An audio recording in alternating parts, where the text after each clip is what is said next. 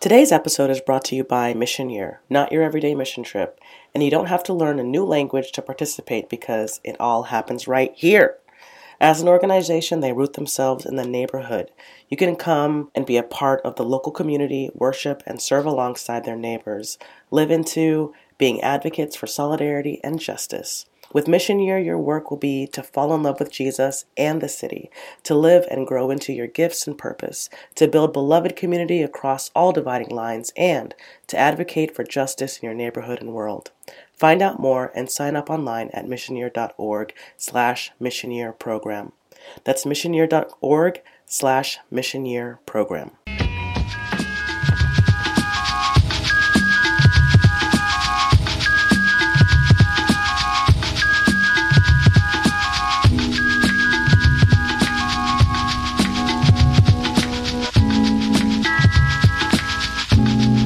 You are listening to Lord Have Mercy, a podcast about God, sex, and the Bible. I'm your host, Crystal Chico. Kevin Garcia is a digital pastor, a content creator, and self-identifying hot mess.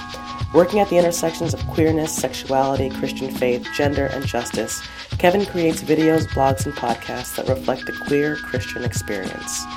And today, for Valentine's Day, I wanted to do something special. Valentine's Day can often make you feel that breeze of loneliness. You may feel content in your singleness or your relationship every other day, but the moment for Valentine's Day comes around, that explosion of artificial pink hearts and candy can make you question everything. And suddenly, you're super duper insecure. Well, I say knock it off, and here's how. Kevin Garcia is here to help us snap back to reality. Remember, you are enough, and here's how you know. Let's talk to Kevin. I'm just curious about, in your words, how a Southern boy like you finds yourself in seminary. Like, what are you doing? With all the support in that phrasing, what are you doing? What am I doing? That is a great question. So I've known from when I was really young that I actually wanted to go into ministry. Like, I grew up in church, right? Like we all did. Yeah. But at 9 years old, I was pretty sure that I wanted to be a pastor, which is like so strange, or at least some form of preacher, because my uncle was the preacher, and I met Jesus when I met. What does it mean to meet Jesus, right? But I would say I met Jesus when I was 9 years old, because that is when I got baptized, which is really interesting in hindsight. Like, what is it? Like, all the symbolism of the Christian faith, I always go back to. It's like, what is this? What does it really mean then? And what does it mean now? Yeah. But at the time, it was just I want to follow Jesus. That was my thing. I knew Jesus was real. I knew Jesus loved me. That's what I signed up for. Yeah. And then fast forward, I discovered my queerness, and I'm like, oh, that disqualifies me from doing that, doesn't it? So I just put that all in the background, and then over time, after coming out, I just kept finding myself in these positions of providing pastoral care for people. Mm-hmm. And what that looks like is a lot of it is just listening to people, validating people's stories, helping them sort through some of their experiences, hold space. And so everyone, the Twitterverse sometimes calls me Rev Kev. Yeah. And so I was like, I know that in some ways that is pastoring. It's providing space for people and listening to people and also working to make things better. So I recognize a couple of things. I know a lot about things because to be a queer Christian, you kind of have to do that whole honorary PhD work level to through your own new hermeneutical understanding of things. And then I just realized there was so much that I didn't know. Mm-hmm. And I wanted to know the gaps in my knowledge. I wanted to, as Mickey Scape Jones puts it, examine what I think I know. Mm-hmm. And I put it was because of coming to seminary that I really started asking the question, not just what do I believe, but why do I believe what I do? And that's always been something that's played up in my mind. It's why do I believe what I do? Why do we believe all of this stuff? And so I wanted to come to seminary to find that out. And I knew coming to this particular one, because it is a smaller seminary, it's not a big old Ivy League or Harvard or Princeton, I knew that I would have the smaller class sizes that I wanted, and I would also have a staff that was world class. Okay. So for me, the reason I found myself in seminary is because like I wanted an education. Like this is something, like my faith is something that is really important to me. And so I thankfully had the time and space to do it because I'm still, I guess, I'm relatively young still, and I don't have a partner right now. And so it was like, like I'm gonna go do this thing because I feel called to preach and to teach and to help people have a better experience of the church and of faith. And there was kind of like me and my friend were joking around like we're both here to help the church die well. Yeah. Because like there are days when we're just like, this is a sinking ship. It's not going to be able to turn around. We're not going to save it. But there's this part of me that's just like, you know what? Like maybe like death and resurrection is what the church really needs right now. Ooh. Maybe there is like what needs to die? What systems that have been super deeply entrenched within church systems from the inception of the church, like what needs to die in order to raise justice to life? What needs to die in order to raise fullness of being to life, to where we can like live into that picture of Revelation of all tongues, tribes, and nations. And so that's kind of how I found myself here. It's just like there's this longing for knowledge, and it sent me full blown into like a faith. First, you pull back the curtain of the church, and you see that it's not God, but like a white man pulling the strings. Yeah. And then you ask, well, where's God? And then you kind of have to go out into the wild and find God, right? Yeah. So. Well, I mean, I'm almost brought to tears listening to you talk about it because I'm just used to like the Kevin Garcia that is bubbly and pop and transient, like in like the identities that you play, and even like the gender bending that you do a little bit through social media. Yeah. I'm just used to that so much that like listening to you talk in like this really earnest, sober way, just like I'm like, oh my God, yes, of course. Of course. Yeah. It's wonderful. And actually I connect with that feeling of just like finally sitting down and being like, okay, what is the thing? This is the thing. I need to figure it the fuck out. I think that was, one of those moments for me with this app, which was like for a long time I had been pursuing this. I don't know if I want to be known as a queer Christian out there. I think I just want to do my own thing, and constantly finding myself in these conversations online and writing things and then the podcast and whatever. And it was like, well, this is what I am. I should stop being so embarrassed and running away from it and just own the shit out of it, Yeah. And that's what you're doing. You're just like owning it. So that's exciting. It. And it's so seriously like that's the secret. Is like whatever you're gonna be it well. And I don't know what it means to be a Christian sometimes. Like, because like I often like there was a while like during this whole crisis of faith thing where I was like, well, the question was like, what does it even mean to be a Christian? And I really wrestled with that question of, does it mean that I have to affirm a set of creeds or a set of doctrines? Because like every time I run into a creed, I just see it like it just becomes something small in comparison to the bigness, the big God, the divine, whatever we want to call it. But just like this, like for me, like God has become so much less about a set of creeds. Like everyone, like even like the most progressive people, I won't say that. Many progressive people still kind of come back to the Apostles' Creed and like kind of like land like this is like no matter what, this is kind of what we believe is sort of like the tenets of faith. And I'm over here, I'm just like, that's seriously my favorite. Is like if they repeat the creed in church, like I can't do it. I haven't repeated the creed in church in so long because I'm just like, we say that we believe. I'm just like, okay, yeah. I don't know. It's like I was telling somebody this, just like, I don't know if I believe in like a literal resurrection, right? Which is like people like will like want to burn me at the stake when I say that I don't know if I believe in a literal resurrection. Okay. Because like the fact is, I cannot know if the resurrection literally happened. None of us can. but I want to live like I believe, you Mm. know? It's like, because like, Choosing. We all make that choice. Yeah. yes. And so it's like one of these things where just like, does it matter if I fully like believe? Like, what does it mean? Like, if what good does it do you, like, if you believe the resurrection literally happened, if you live like it never did? Yeah.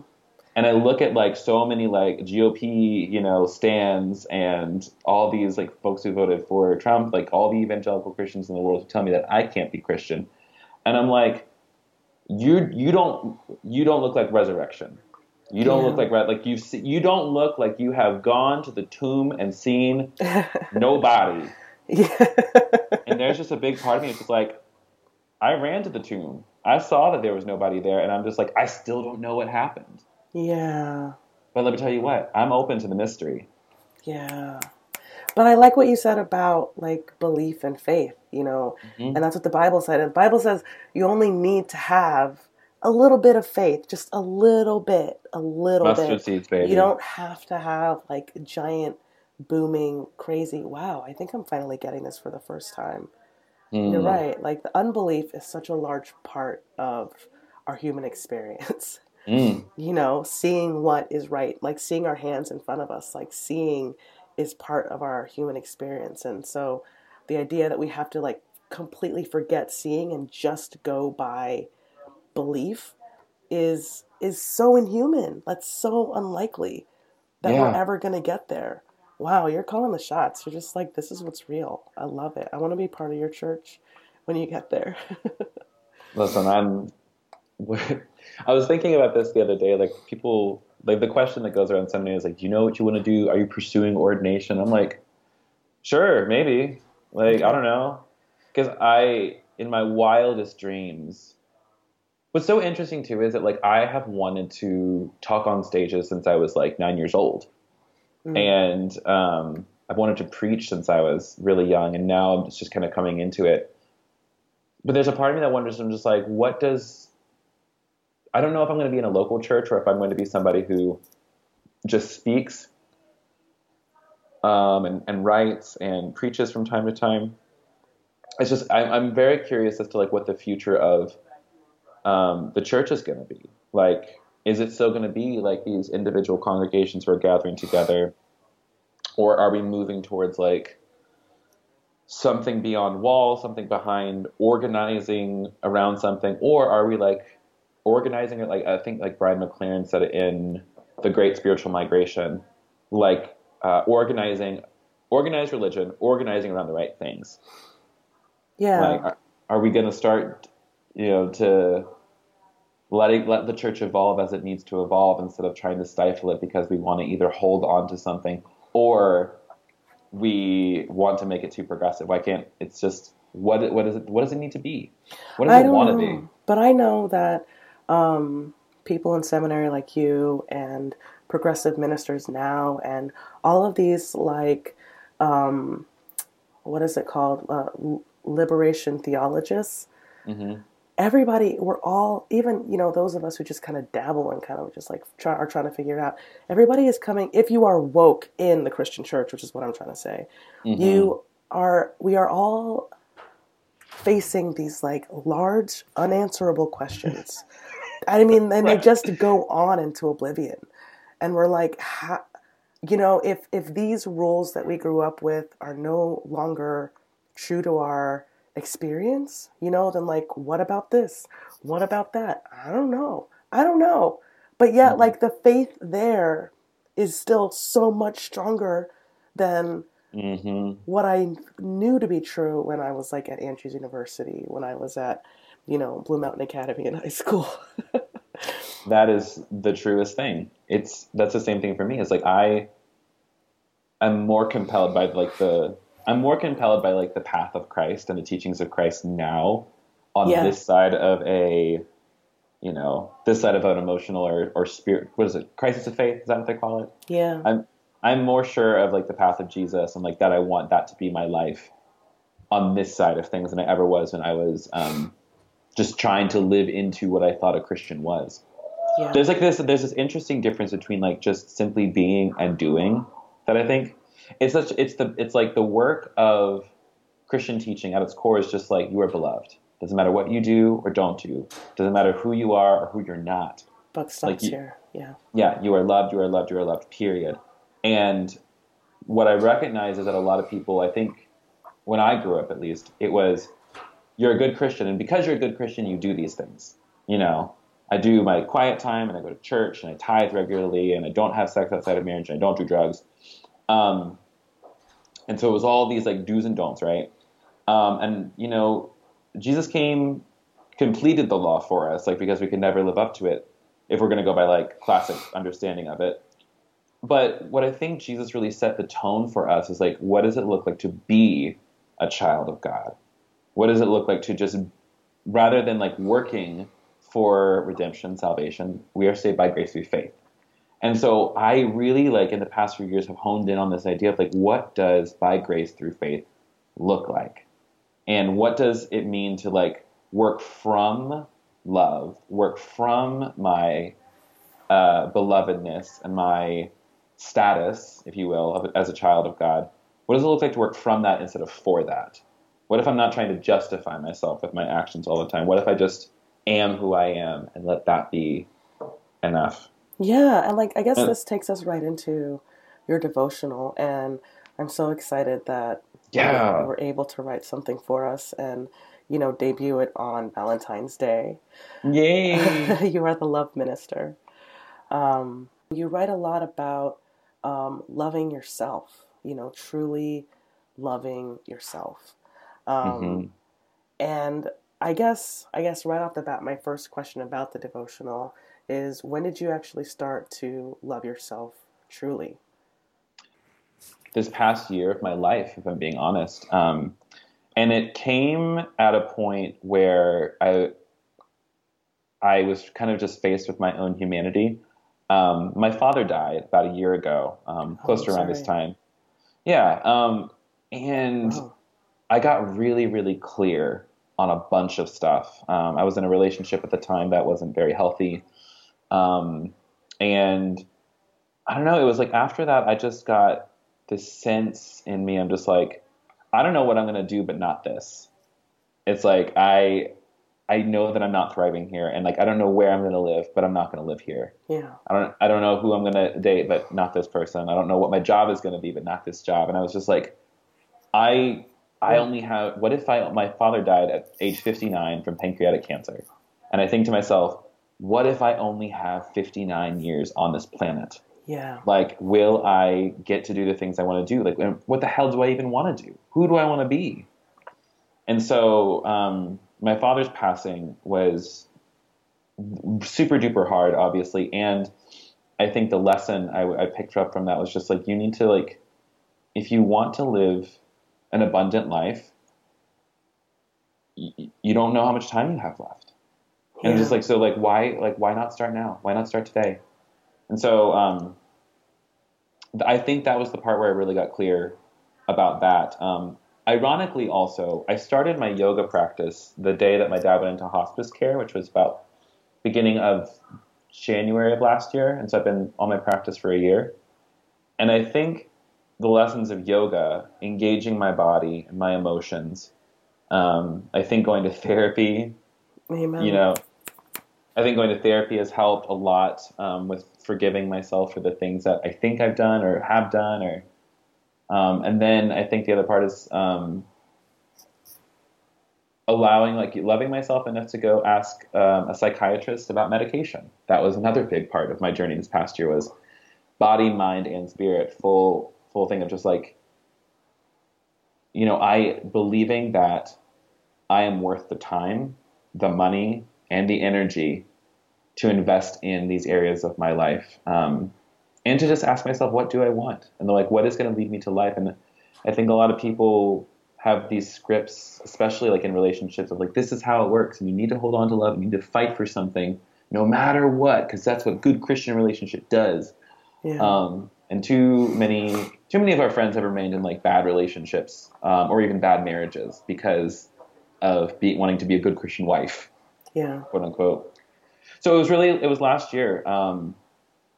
I kept hearing this thought and this feeling of just like, you know, God loves, like, if God loves me no matter what, then just like then I should try to love myself no matter what. And it was that verse that kept coming to me of just like, love your neighbor as yourself. And what does it mean to love your neighbor as yourself? Like, what if you don't like yourself?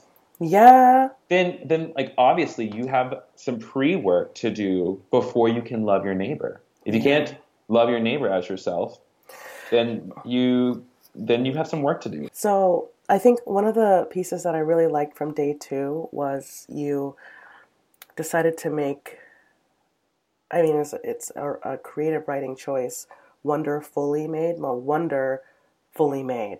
Yes. Why wonderfully made? Oh my gosh. I still get goosebumps when I think about that. Like, I don't know how I read it or heard it one day. I don't remember when but like, I remember it stopped me in my tracks that I am wonderfully made. So I think about, this is where my brain goes all the time, is like, I think about the entirety of the universe at times, which is like weird for some folks, but like, I think about how in the beginning, everything was just there, right? Scientists would say that like all the matter that ever was in the universe, all the energy was like a part of a mass of infinite density and possibility. Like everything that was there in the beginning was there when the Big Bang happened, or the big movement, or God spoke, whatever we want to call it. Yeah. But it was all there in the beginning.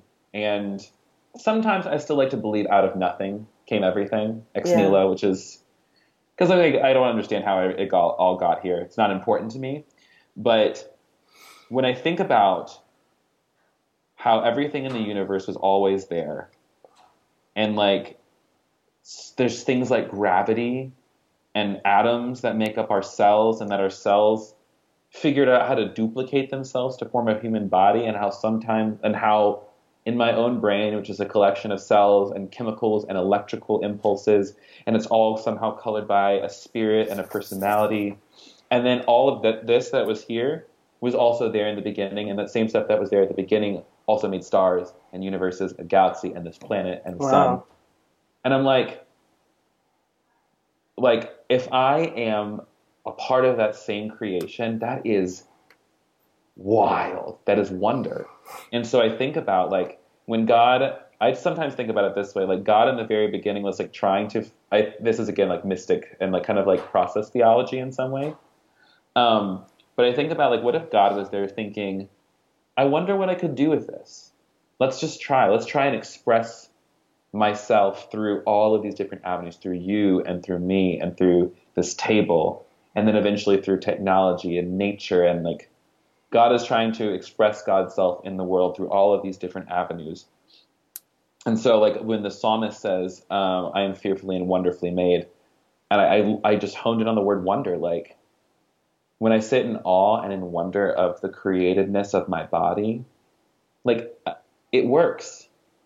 Like I'm just thinking about touching my fingers and like it's working. Yeah. And also like what a privilege and joy that is, because I know that some people don't have the privilege of being able to use their body the ways that they would like to. And so for me, like when I say that I am wonderfully made, or we are wonderfully made, I think it was like the fact that we are here, like the fact that it's me and not somebody else is how many things since the beginning of time had to happen in the order they happened, in order that my parents would get together at the time they did, and the sperm that got to the egg first was me. Yeah.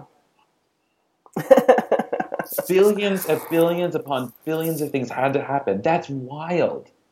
So when I say that I'm wonderfully made, that's where I'm going. I'm just like, do you realize? Yeah. But I also really like that part of that wonder. Mm-hmm. Because it's full of imagination. It's full of like all of these things that as you get older, like you have less and less time for. But if you're going to engage the Bible, if you're going to believe in resurrection, if like all of these things that don't have a connect, for logic, if you're going to do this faith thing, you have to submit to wonder. Yes. You have to submit, and that is where you find that phenomena we call love. Yes, exactly. So I just want to read you a quote from your devotional. You say, "We are God's wonder, fully made, intricately woven, each part of us known and planned by a God who loves and moves and breathes and has their being in our beautiful bodies. Wonder fully made." I mean, I love how you're constantly using gender, queer, and female pronouns for God, which is something that we are starved for. Right.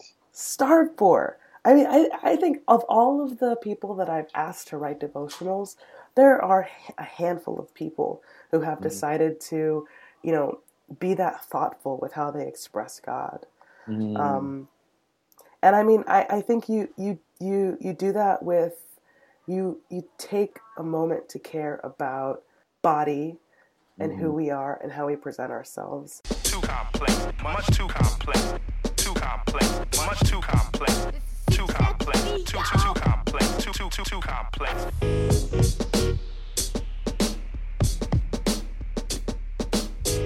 All right, we just have to take a quick break so that I can tell you about one of our sponsors. This week's episode is also brought to you by Quaker Speak. Quaker Speak is a weekly video series that features interviews with modern day Quakers and seekers on a range of topics. They invite you to join them. They've created a playlist of videos they think progressive Christians might like. Visit them at quakerspeak.com/ourbibleapp and subscribe to follow along. That's quakerspeak.com/ourbibleapp for more information. And now we can get back to the show. Too complex. Why did you want this to be your Valentine's Day address? I mean, Valentine's Day is obviously like, the commercialized version is so full of like, you gotta prove to your lover that you care. It's too gross. It's like, that was the thing that I would just like keep coming back. I'm like, why? Like, I mean, I'm not in a partnership. I'm not dating anyone right now, so it's like a little weird sometimes, and I feel a little. I'm not gonna lie. I'm craving companionship like everybody else these days, right? Will you be my Valentine? I hope. Listen, on my way to Chicago, I'll pick you up. We'll go to that really great deep dish place. I love it. I'm in. Hashtag swoon. Yes. But the reason I wanted to talk more about like self-love for like a Valentine's Day type devotional is that our first relationship is with ourselves. Yeah. Like, and how we feel about ourselves, I honestly think completely informs how. It's a weird thing. It's this paradox of both and. It's like the way I feel about myself is how it's like, honestly, if I can be aware of how God feels about me at all times, and live into that kind level of just, I love you because I love you because I love you. What if I said that same thing to myself? Like, if God loves me that much, what if I said to myself, Kevin, I love you because I love you, like, and not put any qualifiers on it, not trying to do anything different. I think that fulfills the part of the commandment to, love your neighbor as yourself.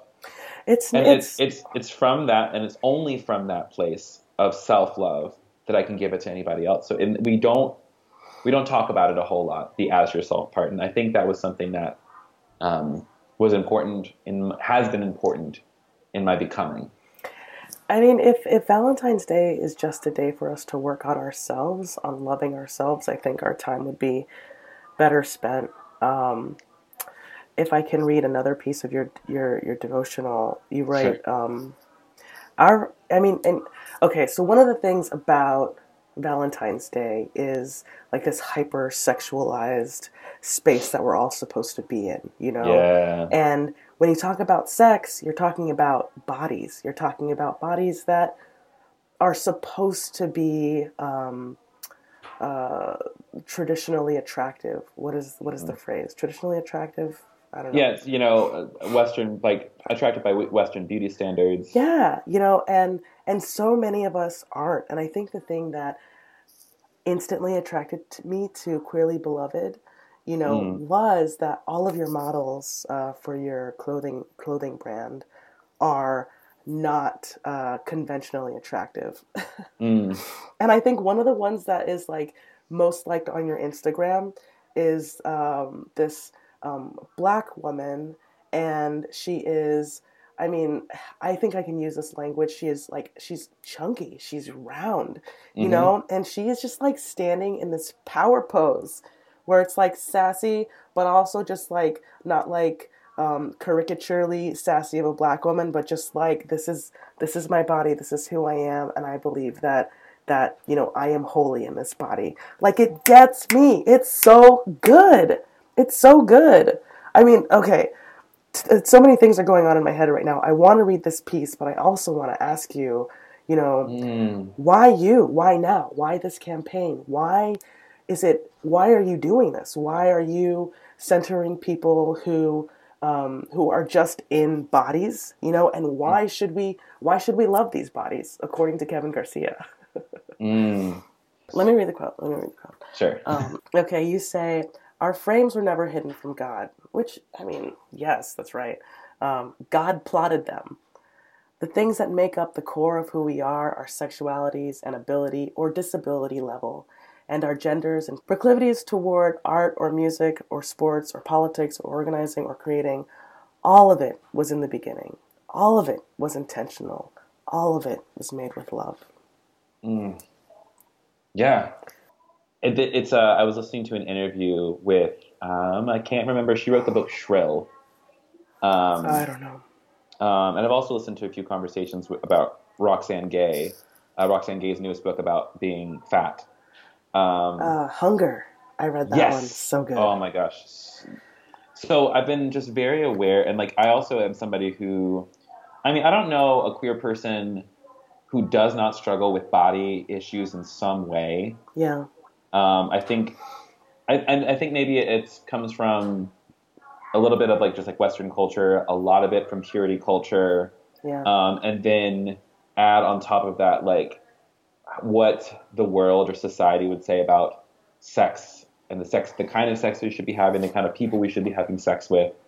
It got to this point where just like, I hated my own body. Like, we're taught to hate our own bodies and want to change them. And like something that I learned that has been really empowering for me is like learning from my friends who identify as fat. And just like how much they love their body now. Yeah. And I've even like I have friends who are like super jacked, and like when they look at themselves in the mirror, they can only see what's wrong. Oof, yeah. And it really hit me. I'm just like, oh, if I don't love my body now for what it can do now, and for all it might become, because like I'm about to hit 30, my metabolism is slowing down. Like things are getting a little like, you know, a little bit more soft and squishy than I wanted to. But it's just like, if I don't love my body now, when will I love it? And then secondly, like the courage for someone to say like, this is, and also the courage and also the prophetic word of this is my body. And to say that as like this proclamation, was like, my body is a gift to myself. My body is like this gift that God gave me, and I'm not going to spend my time and my life scorning it. So the reason when I'm working like on creating different kinds of people to represent us like in our campaigns for like Queerly Beloved, when I am thinking about what kind of models I want to use or people like that, like I intentionally look for people of color. I look for people who kind of, you know, you're queer, great. Like I want you to look queer. I want you to look visibly like I can tell that you're a lesbian, girl. or I want to tell like, you know, like you are. I'm not looking because like I don't want to sell like, yes, selling T-shirts is like how I'm going to make money, and I want to do like I want it to be a successful business. But overall, like when we started this thing with Queerly Beloved, it started off with just the idea of bad theology killing people. Yeah. And that's where it started, and then it grew into proclaiming things like I am the image of God. So when I'm looking at these things, I'm just like, I want, like, a Holy Ghost has been showing up in people that she's had no business showing up in since the beginning, right? So, like, I'm just like, where do I see God? And how many other people see that? Because if you live in the world, like, most models are hot and white, right? Yeah. So what would it be to have a fat black woman as a model saying, I am the image of God? What would it look like for a disabled person to be wearing a shirt that said, I am the image of God. Or, my friend who is a black male saying bad theology kills. Like, I want these messages not just to be cute and kitschy, but like I want these to be almost like spotlights in some ways for like these different kinds of people, different kinds of bodies, because I can't proclaim that God isn't everything if I don't try to represent that in what I do. I think that like you touching on like it being a business is really important, and maybe we can switch gears just a little bit to talk about capitalism. But I think what I enjoy about Queerly Beloved is that, I mean, being a t-shirt company with, hats and hoodies and stuff like that, it can be, these phrases are really cool and like spot on and trendy, but like what's underneath? And you took it a step further. Like, I saw the t-shirts, I saw the Kickstarter campaign. It was all just like so cool. Excuse me. Saw you at where were we? QCF, Queer Christian Fellowship Conference, but like seeing the people that you decided to model this clothing for you was like, oh yeah, and my mouth can cash this check. Like, I'm gonna back this up, and this is a thing that I believe in. Just like seeing the depth to how much you meant those words on every single t-shirt. So fucking inspiring. Just like, thank you. And like when it comes to capitalism, you actually talk about this in your devotional. You talk about how like it's this evil that we are all just like engulfed in, and right now even, Christianity feels transactional. Can you tell me that? Tell me a bit more about that, like that good Christian that is like everything has to be, anyway, I'll let you describe it. I really love that part of your devotional. Yeah. Like, I think it's like, unless like you are somebody who like runs, because I grew up very middle upper class. Like, I did not struggle until I was really on my own. And like, I know what it is to live month to month, paycheck to paycheck, but we're on our way up. But something, it was really like my friends within movement work who kind of like pointed out to me, it's like, oh, it's not just sexism, homophobia, transphobia, queerphobia, racism, all those things. It's that and capitalism. And a lot of people just like, oh, capitalism is a fine thing and helps people build businesses and like, sure, maybe, but really like what it is like, how do we squeeze the biggest dollar out of the smallest rock, Yeah.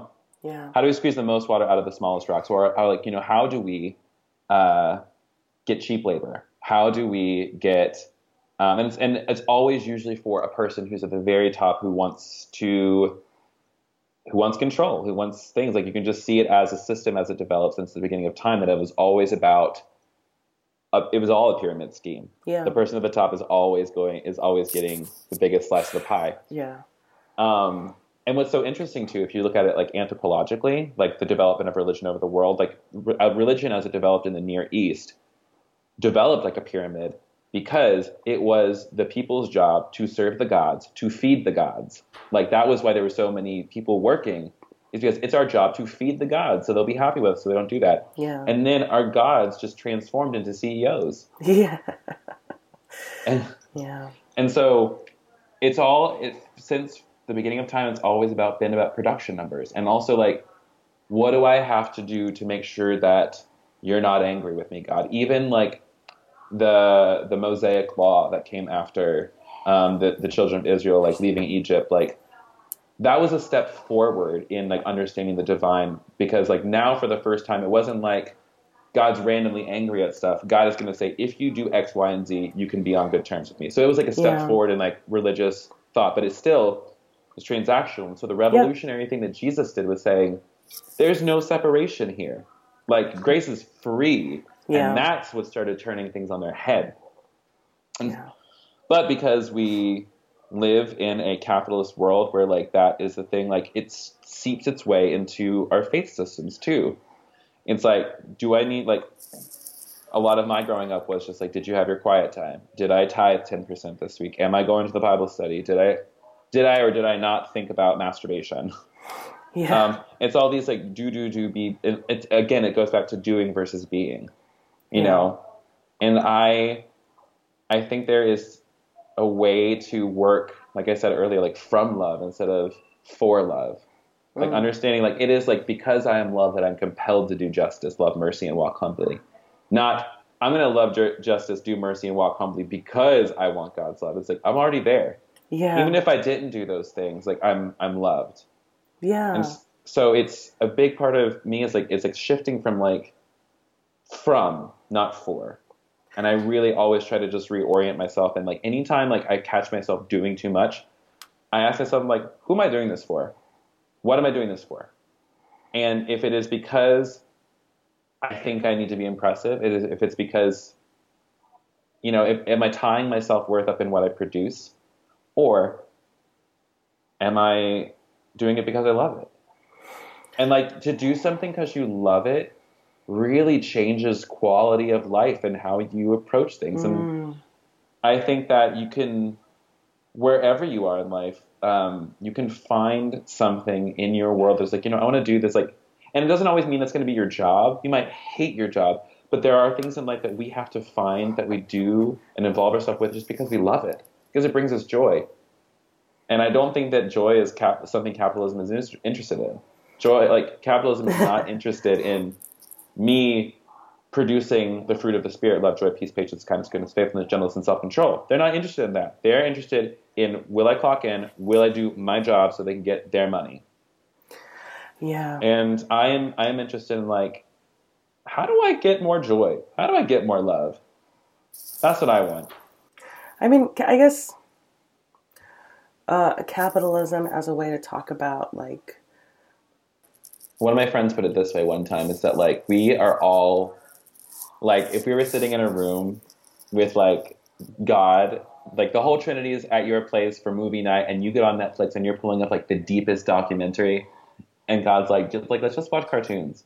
It's like we try to like what if we just like allowed ourselves to like not have to prove ourselves to God all the time? Like God is not trying to see, like not trying to like, I don't know, pull a fast one on us. Like God is content just like a parent is to watch cartoons with their kid, to just sit with us. And just like, we don't have to be deep. We can watch Steven Universe. Well, Steven Universe is very deep. Oh, exactly. So it's one of those things where just like God is like so content with like, yes, God is wonder, the universe, all of creation, and God is as simple as like a cup of coffee that's right in front of us, and like savoring a moment of peace that you get from that first whiff to getting the caffeine in your bloodstream first thing in the morning. Like God is in much in that as God is in the stars. And much as in the stars as God is in me.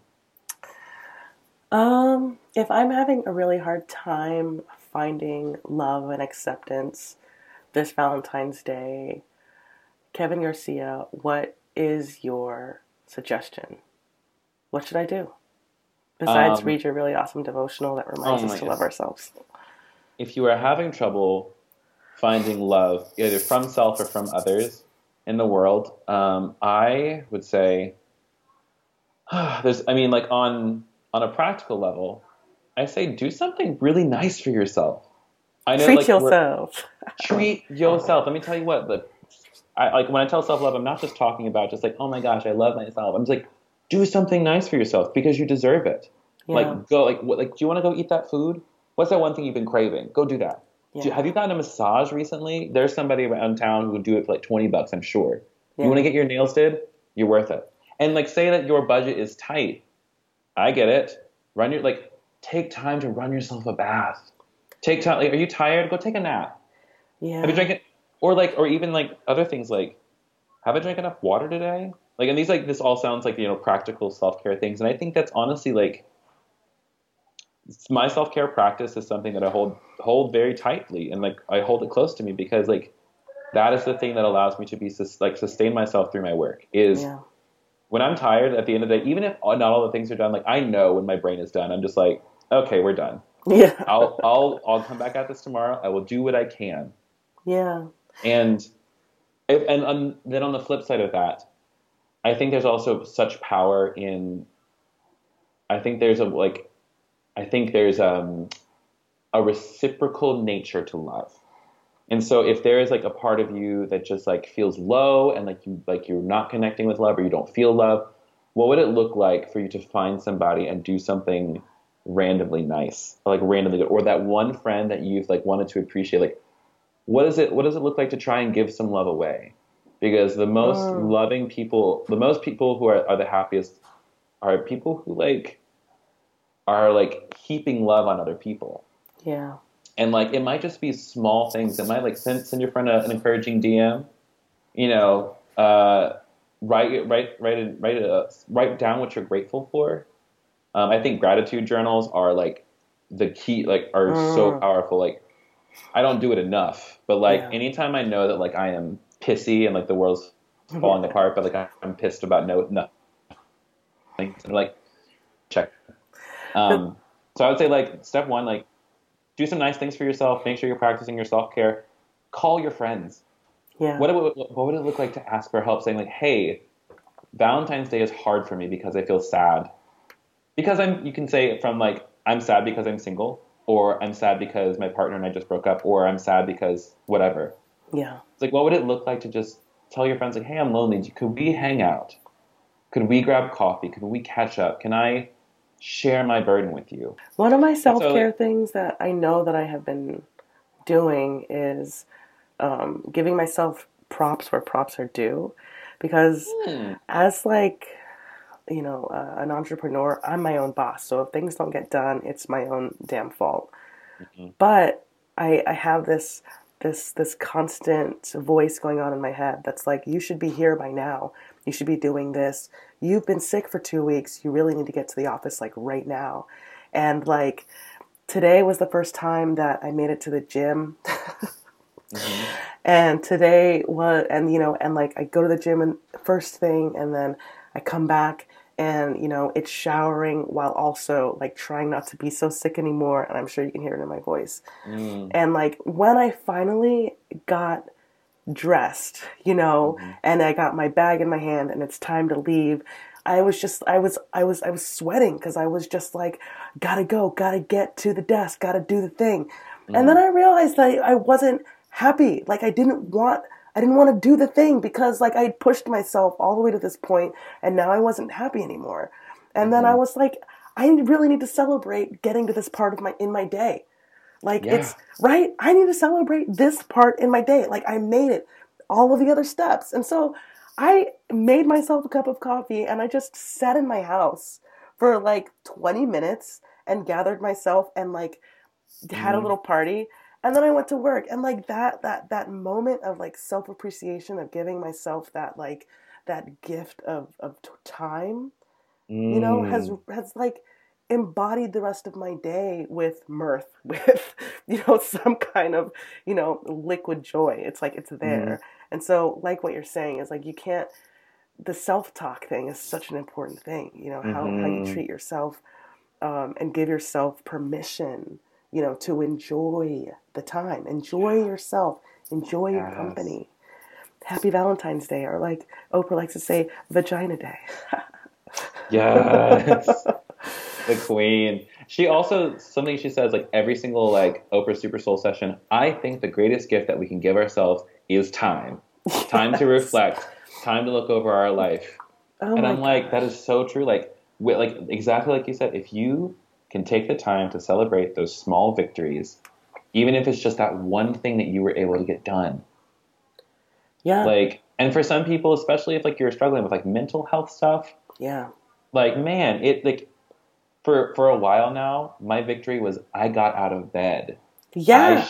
I showered today, and like those small victories add up until you can do the bigger thing. Yeah. And like, there are moments like when we're like adults. Again, because capitalism, we have to buckle down and like be adults and like pay our bills and shit like that. Yeah.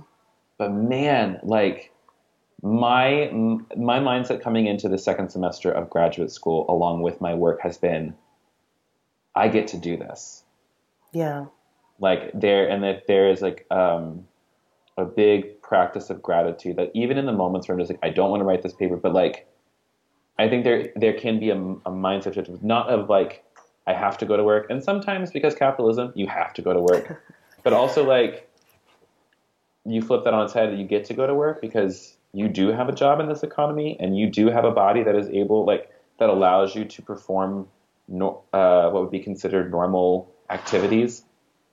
You know, like, yeah, my knees are crackly, but man, I can walk. Yeah. It's one of those things where I think love and gratitude, there's something there. There is something there, and like, don't wait till you've lost it to appreciate it. Like, I really, really miss smell. Like, I've had this sinus infection, and I can't smell. And I mostly can't taste. But like, you motherfuckers out there better thank God for smell and taste, because it's so important until you don't have it. Kevin, I think everybody who listens to this podcast knows exactly who you are, but where can our friends find you? And yeah. You can find me online at my website, thekevingarcia.com. That's thekevingarcia.com. You can sign up for my mailing list. And I've got a new ebook I just put out called Forever and Yesterday. And it's a collection of like essays on sex and spirituality and a couple other random things. Mm-hmm. It's a really fun little collection. I'm really proud of it. And then you can find me on social media at @TheKevinGarcia, and you can find Queerly Beloved Tees, my t-shirt line, at www.queerlybeloved.shop. That's SHOP. Can we order shirts and things like right now? So by the time you hear this, the store will be live. Got some new designs coming in. It's going to be baller. Y'all head on over there and check out some of these shirts. And I heard you have like dad hats and things coming in. Yes, we so just excited. So like right now we've just finished up our Kickstarter, which was funded 325%, which is crazy. Yeah. And now we've got dad hats, we've got enamel pins, we've got stickers, t-shirts, crew neck sweaters, hoodies, and then hopefully right now we're working on our summer line, which we're going to launch probably in April, which is going to be t-shirts and tank tops and fanny packs even. What? Oh yeah, we're going in. It's going to be super cute. I'm excited. Thank you so much for being here on my podcast today. Thank you for I really, really enjoyed talking. And I'm also glad that we're now like real life friends, because you're such a delightful person. So thank you for your time. You too. And thank you for having me. Lord Have Mercy is also sponsored by The Amazing Adventures of the Afterbirth of Jesus, the untold story by Peterson Toscano and illustrated by Joey Hartman Down. Bizarre, original, and surprisingly moving, Bible scholar and performance artist Peterson Toscano and artist Joey Hartman Dow share the untold story of Hagar, the Holy Placenta. Weaving in Bible scholarship with contemporary issues, The Amazing Adventures of the Afterbirth of Jesus offers an absurd yet profound meditation on power, privilege, family, humanity, unity, and divinity. Get this book and more at themeetinghouse.xyz. Again, you can get it at meetinghouse.xyz. And that's the show. Thank you guys so much for listening. To anyone having difficulty listening to last week's episode, I just want you to know that I fixed the issue and you should be able to tune in. Again, I apologize for that. One last thing about our Bible app before you go. For Black History Month, we've invited guest author Nikki Scott Bay Jones to write a series. Find her devotional, Come Have Breakfast, Healing from Burnout, and also Loving Yourself in the app. Wednesday, February 27th, we will have a fireside chat with her, and I hope you'll join in too. Again, I'm Crystal Cheatham, and you can find me everywhere as Crystal Cheatham or The Cheat if you're serious about Instagram. Okay, bye!